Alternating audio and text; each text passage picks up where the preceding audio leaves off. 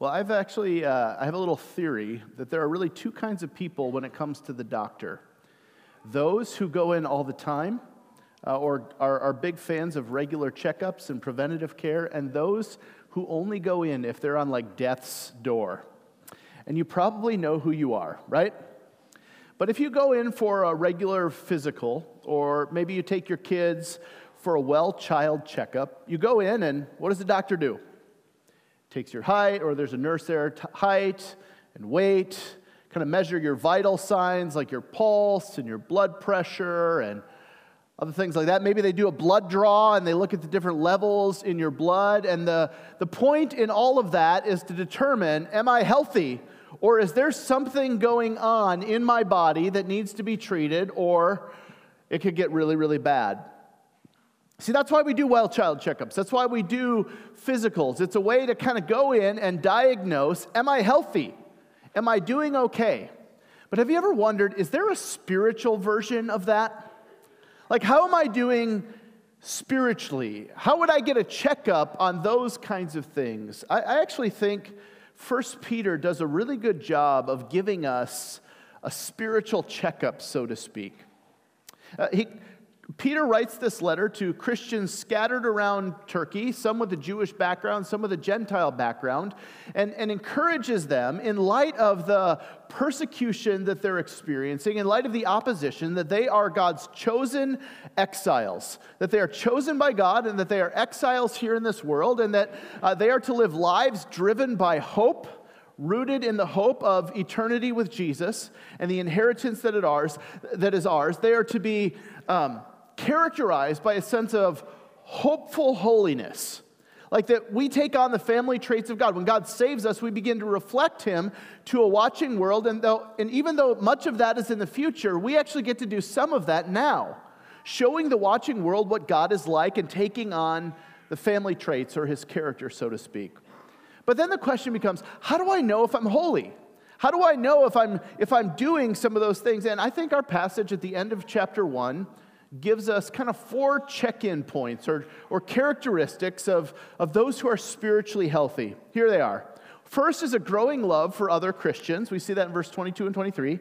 Second is an eternal perspective on life, 23 to 25. Third is a hatred of our sin. And then lastly, a growing hunger for God's word and His presence in our life. So I'll read through it and see if you can notice those things. 1 Peter chapter 1, verse 22, it'll be on the screen. You can also follow along in your Bibles or tap there on your phones. Having purified your souls by obedience to the truth for a sincere brotherly love, love one another earnestly from a pure heart. Since you have been born again, not of perishable seed, but of imperishable, through the living and abiding word of God. For all flesh is like grass, and all its glory like the flower of grass. The grass withers, and the flower falls, but the word of the Lord remains forever. And this word is the good news that was preached to you. So put away all malice, and all deceit, and hypocrisy, and envy, and all slander. Like newborn infants, long for the pure spiritual milk, that by it you may grow up into salvation, if indeed you have tasted that the Lord is good. So growing love for other Christians, an eternal perspective on life, a hatred of our sin, and a growing hunger for God's word and His presence. First, a growing love for the church. I love Jesus, but not the church. You ever said that? You ever heard somebody say that? For many years of my life, I would repeat that phrase thinking that I was being kind of cute and coy, but acknowledging the very real pain that sometimes Jesus' followers don't look all that much like Him. I mean, I get it. The people of God certainly have their warts. There are those who maybe behave so badly that you legitimately question whether or not they actually know the Lord Jesus Christ. The family traits of being holy are maybe not all that high on their priority list, and so they make Him look bad. And the reality is they may not actually love Jesus, but some of them actually do. They just got a bunch of things to work on. The idea that we can love Jesus while hating his people is an incredibly unbiblical notion. And what it does is when that attitude exists in our heart, it's like a corrosive cancer that's eating away at our spiritual health. Do you love one another? It's a simple and yet a profound question, and it's one of the markers of spiritual health, a growing love, not just for God, but for his people as well. Look at verse 22. Having purified your souls by your obedience to the truth for a sincere brotherly love, love one another earnestly from a pure heart. Since you have been born again, not of perishable seed, but of imperishable, through the living and abiding word of God. Now, I found in preaching through 1 Peter that Peter's grammar is challenging sometimes. Not because it's wrong, but because sometimes you just have to step back and say, what did you just say again? What's the main point? Because he has a main point, and then he usually surrounds it with all kinds of qualifiers. In fact, in this sentence, you have to get to the second or third line before you get what the main command or point is, which is this: love one another earnestly from a pure heart. He writes to them and he says, this is what characterizes the people of God, is that there is a genuine love for one another, and it comes from a place of pure heart. It's genuine. You're not faking it. It's got a bit of passion to it. There's an earnestness, not getting around to it later. And he says, you do this because you have been born again, and because your souls have been purified by obedience to the truth. Now, what does that mean? To have your soul purified by obedience to the truth. Like, that's a ton of church words strung together that we just kind of nod our head and we're like, what does that even mean? It means, I think, that we have believed the gospel message. We have responded to the truth of the good news. And part of that proper response is then obedience or conformity to that truth. This happens because, he says in verse 24 here, 23, we have been born again. And this is actually the second time in Peter's letter that he refers to the language of being born again. The first is back in verse 3 of chapter 1. He says, "Blessed be the God and Father of our Lord Jesus Christ. According to his great mercy, he has caused us to be born again to a living hope through the resurrection of Jesus Christ from the dead." And so back there, we are born again to a hope, a living hope, and this happens through the resurrection. But now here in verse 23, we are told that we have been born again through the living and abiding Word of God. So God's Word creates life in us, just like Jesus' resurrection provides the grounds for our being born again before. Now, does this make any sense at all? See, this language of being born again is interesting, isn't it? It's a metaphor that Jesus used with Nicodemus to try to describe what this new kingdom of God life is like. He says it is so radically different that it's like being born all over again, like living a completely different kind of life. You are new, or you are alive to certain things that you weren't alive to before. Being born again is like grasping for human language to describe what happens in our hearts when we see and treasure and know Jesus and believe the gospel. So how do I know if I've been born again? You just know, because everything's different. You're like, well, that sounds really vague and hard to measure. It is. But if you've been born again, if you know God, if you have seen him and learned to treasure Jesus, if you believe the gospel, good news, and have a new heart with new desires and new longings and dreams, that is a work of God in you. It's like being born all over again. Now, here's the crazy part. You can actually grow up in church. You can learn all of the things that the Bible teaches and not be born again like that. And one of the ways that you know that might be you is if you hear about these doctrines of the Bible, you hear the good news and you're like, yeah, okay. Yeah, I kind of believe that. Versus you hear that and you're like, oh my goodness, everything's different. If that's true, everything changes. If that's true, then I am now reconciled to God and I'm reconciled to my fellow believers, and we live out of this newness. I have a new power at work within me, new desires at work in my heart. It's like God cut out my dead heart of stone and put in a heart of flesh. It's like God took out my blind eyes and gave me new eyes that can see and comprehend. And these are the exact things that were promised in the Old Testament that would come when Jesus came. And so here it says that we ought to love one another earnestly from the heart because we've been born again, since you have been born again. So really quick, are you growing in your heart of love for other believers? It's amazing how we can talk all of this language of trying to comprehend and understand it, and yet at the very core, the question or the truth is simple, isn't it? Do you love your brothers and sisters? Do you love the people of God? Are you growing in your affection for them? That's what spiritually healthy people do. Love one another earnestly from a pure heart. Second, characteristic 2 is an eternal perspective.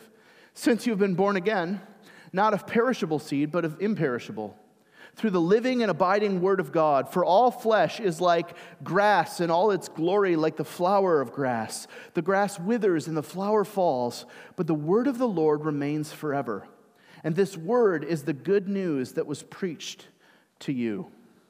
So the word of God is the good news, the gospel that is preached to you. And then Peter quotes from Isaiah chapter 40, verses 6 to 8, to emphasize a point of how this new birth is different than the previous birth. And he uses this to kind of compare and contrast physical life with the eternal word of God. And he does so by using flowers or grasses as an example. Now, there's something truly breathtaking about flowers, isn't there? They're beautiful. They're vibrant. The colors, stunning. And yet they don't last, do they? No matter how beautiful they are, they always wither and they die. They're temporary. See, what Peter is saying is what is true of grasses and flowers is true of our bodies as well. They break down. They get cancer. They stop working right. They die. Compared to God and His Word, they are so fleeting and temporary, but that's what makes the new birth so amazing. We feel this, don't we? Like we're born and we age and we kind of grow up into maturity and our physical peak, and then it goes downhill. I'm 42, it goes downhill. I spent yesterday skiing at Spirit Mountain, and I feel it today. I didn't used to. My boys will go off these jumps and they land, and I used to do that. And now when I see that, I'm like, ooh, that would hurt the knees. I'm not sure my feet can handle that. I'm going to stay on the ground, thank you very much. What happened? Well, my body is beginning to not be what it was. We feel that. And our first birth is like that. We are under the curse of sin. We experience the frailty of the body. But the good news is that is actually temporary for the Christian. But the new birth is so amazing because we have been born again of a different kind of seed, we're told, an imperishable seed, one that isn't tainted by sin or under the curse. It is the seed of the living and abiding gospel, the Word of God, that, like Isaiah said about the Word of God, is eternal and it lasts forever. The good news preached to us is that our new birth, this regenerating work that God is beginning in us now, is eternal. It'll go on. But we get to experience some of that now. That's good news. Now, do you feel the tension of that? Like you're Christians, but you still feel the breakdown of things. You still experience some of the cravings and appetites of sin. You still feel the brokenness of that you're not what you want to be yet. And sometimes you live out of this new kingdom, and sometimes you don't. That's a tension that we're meant to lean into, but we're to lean in the direction of the newness and the new kingdom experience that we will experience for all eternity. And so what he says is, I get where you're at now, but God is doing something in us that will carry on for eternity, and it will get better and better and better. Have you ever been around people that are in their older kind of golden years, that their bodies have completely broken down, but you want to do nothing more than just hang out with them? Like the love that they exude and the experience that they have with the Savior and the refinement that's taken place on the inner man or the inner woman. You just want to be with them. That's what's talking about. See, their bodies are breaking down. The initial seed is perishable, but the new birth is imperishable, and it will go on for all eternity. And so in light of that, do you allow that eternal perspective, that different grid of time, so to speak, to impact your day in and day out decisions? How you spend your money, whether or not you battle temptation, your approach to suffering and whether it's meaningless or serving something greater. You should. You should ask, how does this decision not just impact me in 10 years, which is a sign of, I think, worldly maturity, but how will this decision impact me in 100 years or 1,000 years? Is this the thing that I'm going to look back on and say, that was a great trajectory to be on? Or will it be filled with tons and tons of regret? How we think about the future and eternity as Christians should be different. We should have an eternal perspective on things. And when we do, we bear the marks of spiritual health. Characteristic number 3. So the first one is a growing love for our brothers and sisters, other Christians, the church. Second, a growing or an understanding of eternity and having an eternal perspective on our life. Third is a growing hatred for your sin. Verse 1 of chapter 2 begins with so. That's a small little word, but it's a connecting word, meaning based on what I just said, I'm now going to apply it in a very specific way. So in light of the inheritance that we have and the hopeful holiness that we're called to and the eternal perspective and the growing love, so in light of all of those things, put away all malice and all deceit and hypocrisy and envy and all slander. Put off the sin that is so clinging to you. Hate the sin that exists because it destroys intimacy with God. And do you see how these things destroy relationship with each other?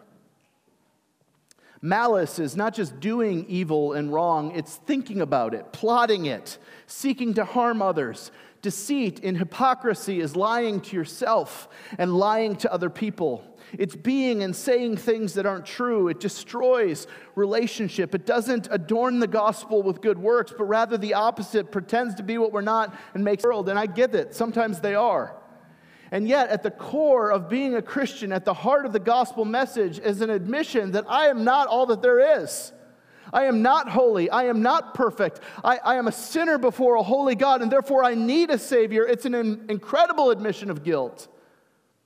And it's not one saying, I have my life all together, but rather, I'm a mess and I need a Savior. And His name is Jesus, and He's working on me. And so, hypocrisy is when we claim to be something that we're not.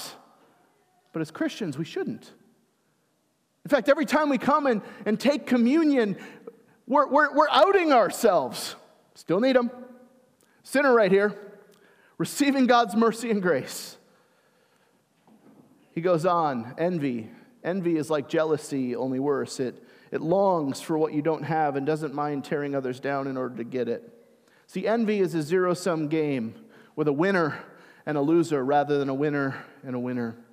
And slander is using our words to tear down others, usually for some gain relatively small in us. See, these things are incompatible with the new family traits of our Father. God is holy, and as we walk with Him, we not only become aware of the things in us that are no longer compatible, but we begin to see them differently. We hate them, and we seek to throw them off, like putting off dirty clothes. So my question for you then is, today, do you have a growing hatred in your life for sin? Do you see what it does to your human relationships and how it destroys them? Do you see how it ruins the intimacy that you could be experiencing with God? And so you seek to put it away. Finally, the last characteristic here is a growing hunger for God's word and presence. I almost separated these out into two different things, but they kind of feed off one another. We read in verse 2 and 3, like newborn infants long for the pure spiritual milk, that by it you may grow up into salvation, if indeed you have tasted that the Lord is good. God's word and God's presence.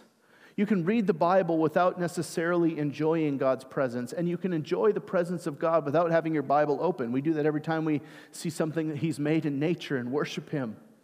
But often, God's presence is most found in pondering what He has already said and declared to us. They feed one another, time in His Word and time in His presence. Look at the picture that we're given, the illustration we're given regarding His Word. Like a newborn baby longing for milk. Now, a newborn baby is many things. Cute, adorable, cuddly, amazing. But self-sufficient is not one of them, right? Some of you guys have babies, you're like, they don't do anything. They eat, they sleep, they poop, and that's about it for a while. Sometimes you get a little coo out of them, but let's be honest, it's not that all that impressive.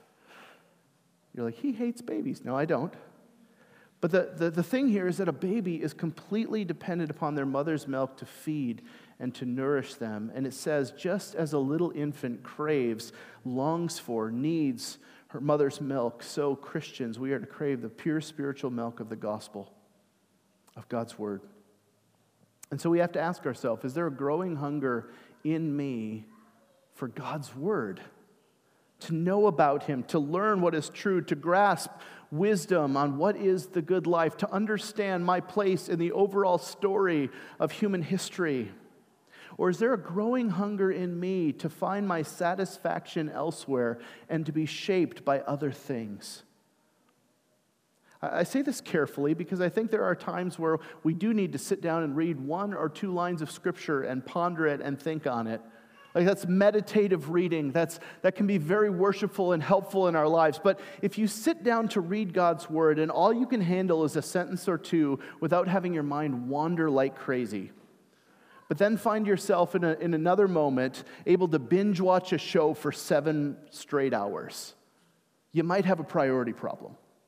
There might be the flashing dash light saying, check engine soon. Or it would be like going to the doctor for a checkup and recognizing that perhaps your cholesterol is highly elevated. It may not mean imminent disaster, but it means it's something that needs to be addressed. It's something that you need to look into. It's showing you something about the condition of your heart.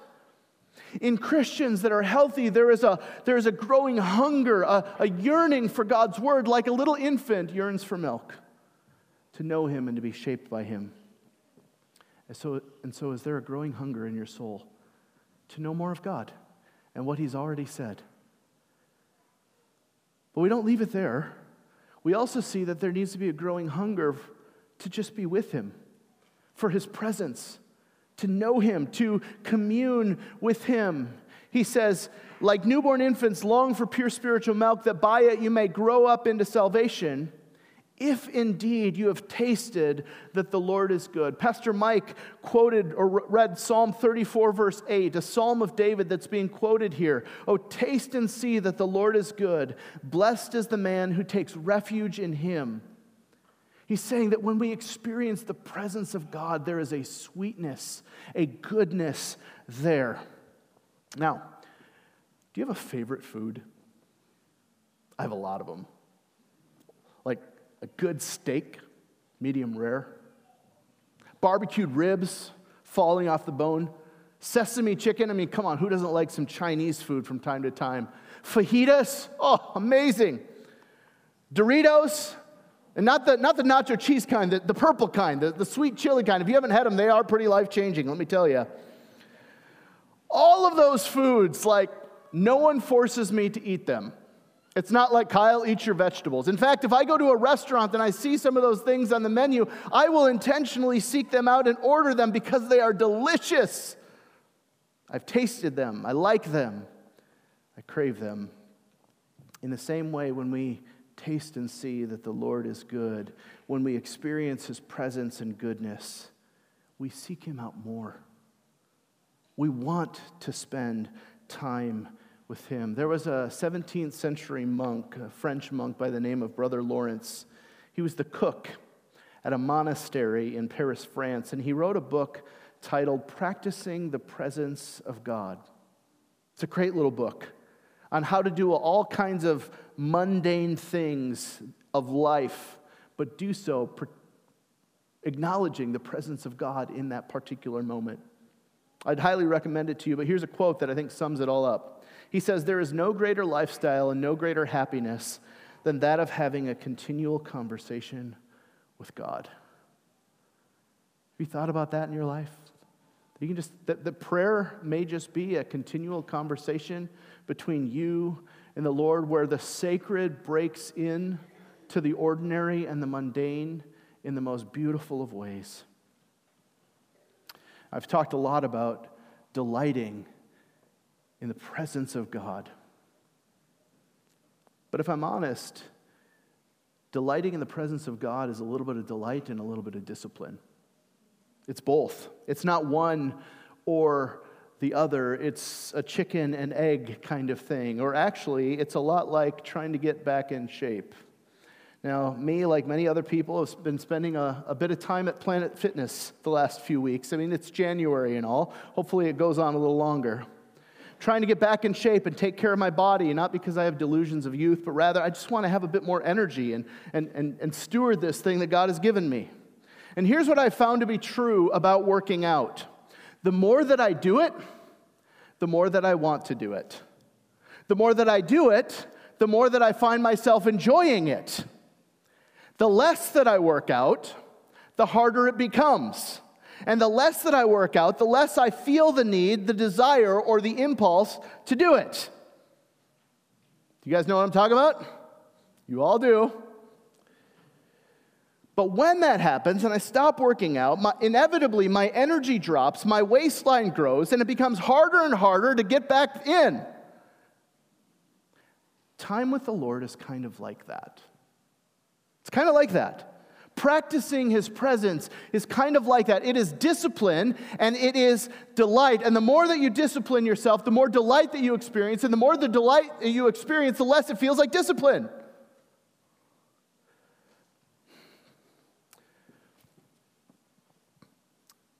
So which one is it that you need to add? Probably for most of us, if it's out of whack, we need to start with discipline. Practicing the presence of God.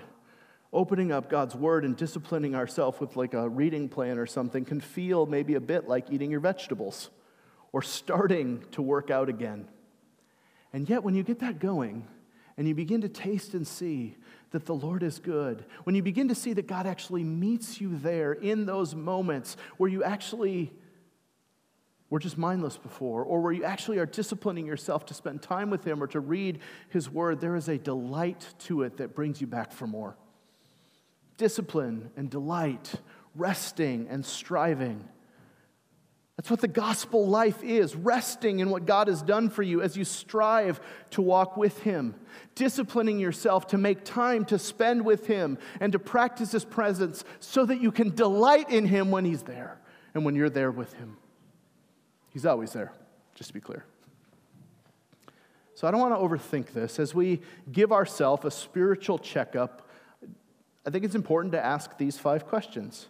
Do I have a growing love for the people of God? Do I have an eternal perspective on this life that factors into my decision making?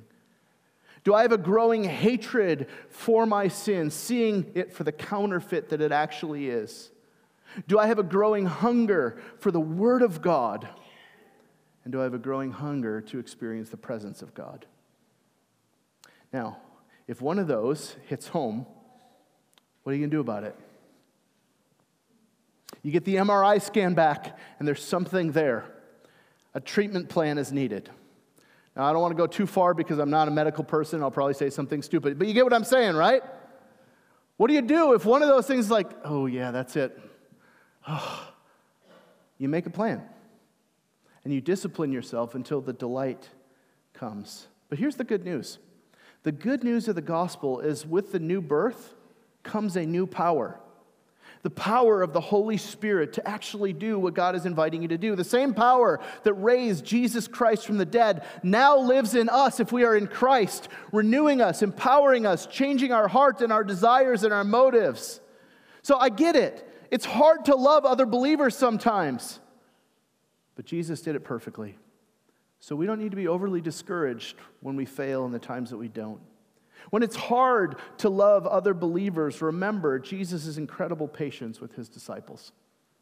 Can you imagine heading toward Jerusalem, knowing what's awaiting you there, and listening in on one of your disciples' conversation and they're arguing about who's the greatest?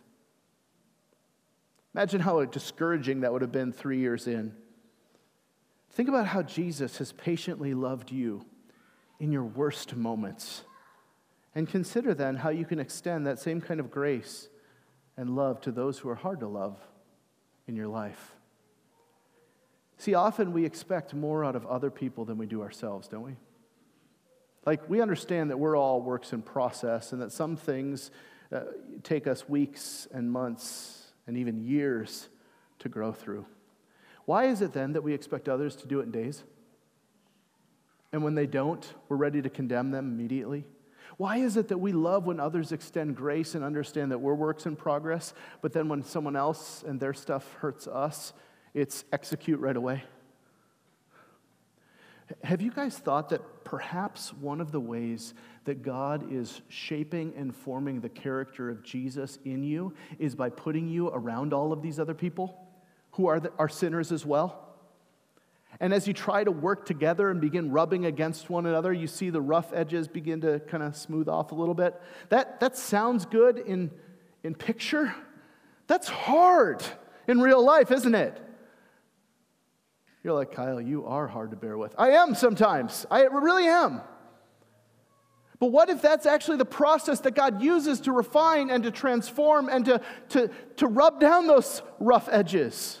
And what if just ejecting from that and going and finding a whole new group of messed up people that we just don't know how messed up they are yet actually hijacks that? That's the word. So, I get that it's hard to love other believers sometimes. Jesus has done it perfectly. You're not going to do it perfectly. He has done it in your place, and he gives you a roadmap on how to do it. I get it. It's hard to keep our minds fixed on eternity when there's so many things pressing in on the here and now. But Jesus did. Remember how Jesus endured the cross, scorning its shame. How did he do that? It was for the joy that was set before him, so that he could have a bride for all eternity. He endured what was hard to gain something that was so much greater. Consider how fleeting and temporary this life is, but how weighty eternity is in comparison, and ask yourself, how did the decision that I'm making today impact my life, not in 5 minutes, but in 500 years? You going to feel good about it then? I get it, sin sometimes seems enticing, but look a little harder and remember where it leads. Remember how it leaves you feeling. Remember how it destroys intimacy with God and takes a flamethrower to your relationship. See, sin, if it wasn't any fun, if it wasn't tempting at all, we wouldn't be tempted to do it. It offers us fleeting pleasures and a whole bunch of regret. And in the times you fail, remember Jesus, the one who perfectly resisted the allure of temptation so that he could die in your place and defeat temptation and death once and for all. Imagine the willpower that it would have taken as he hung on the cross with legions of angels at his disposal, ready to engage on his behalf with just a word. And the words that come out of his mouth are, Father, forgive them. They don't know what they're doing, as they're spitting on him and mocking him. I get it. It's hard to hunger for the Word of God, even more so than food, but sometimes God's Word is more important than even food that nourishes our body. Remember the time in the wilderness when after fasting for 70 days and Satan begins tempting him to use his power for his own means? He quotes Scripture and says, man does not live by bread alone, but by every word that comes from the mouth of the Lord. Jesus, the eternal Word of God, overcomes temptation by quoting the Word of God. And if Jesus needed God's Word in those moments of greatest temptation, how much more do we need it and to discipline ourselves to know what God has already said? Do you hunger for the presence of God and long for it? Seek Him out. Linger until He speaks. In the mundane and in the extraordinary, Jesus offers us communion with God. Remember, of all the things that He laid down, this was the hardest for Him, to lay down intimacy with His Father. He laid it down and He was put outside and He was utterly forsaken by the Father so that you and I never would be. so that we could be invited in to the triune love of the Father, the Son, and the Spirit. Jesus has done that so that he, and in doing, has paved the way for intimacy with God. You have access to him. That's good news. So as we close, a growing love for God's people, an eternal perspective on life, a hatred for sin, a growing hunger for God's word and his presence, these are the spiritual checkup indicators that we may need. But we need more than a spiritual checkup, don't we? We need a new heart and new desires. We need a new power at work within us. And in Christ, God delivers in all those accounts. Let's pray. God, thank you for your word, for how it provokes us and challenges us and invites us into the good life. God, as we think about eternity, we long to live even some of that now. And so would you meet us here? Lord, as we ask ourselves these questions, would you gently and firmly get us healthy? Would you send your Spirit's power to renew and restore and refine us, that we might look more and more like Jesus? It's in his name that we pray. Amen.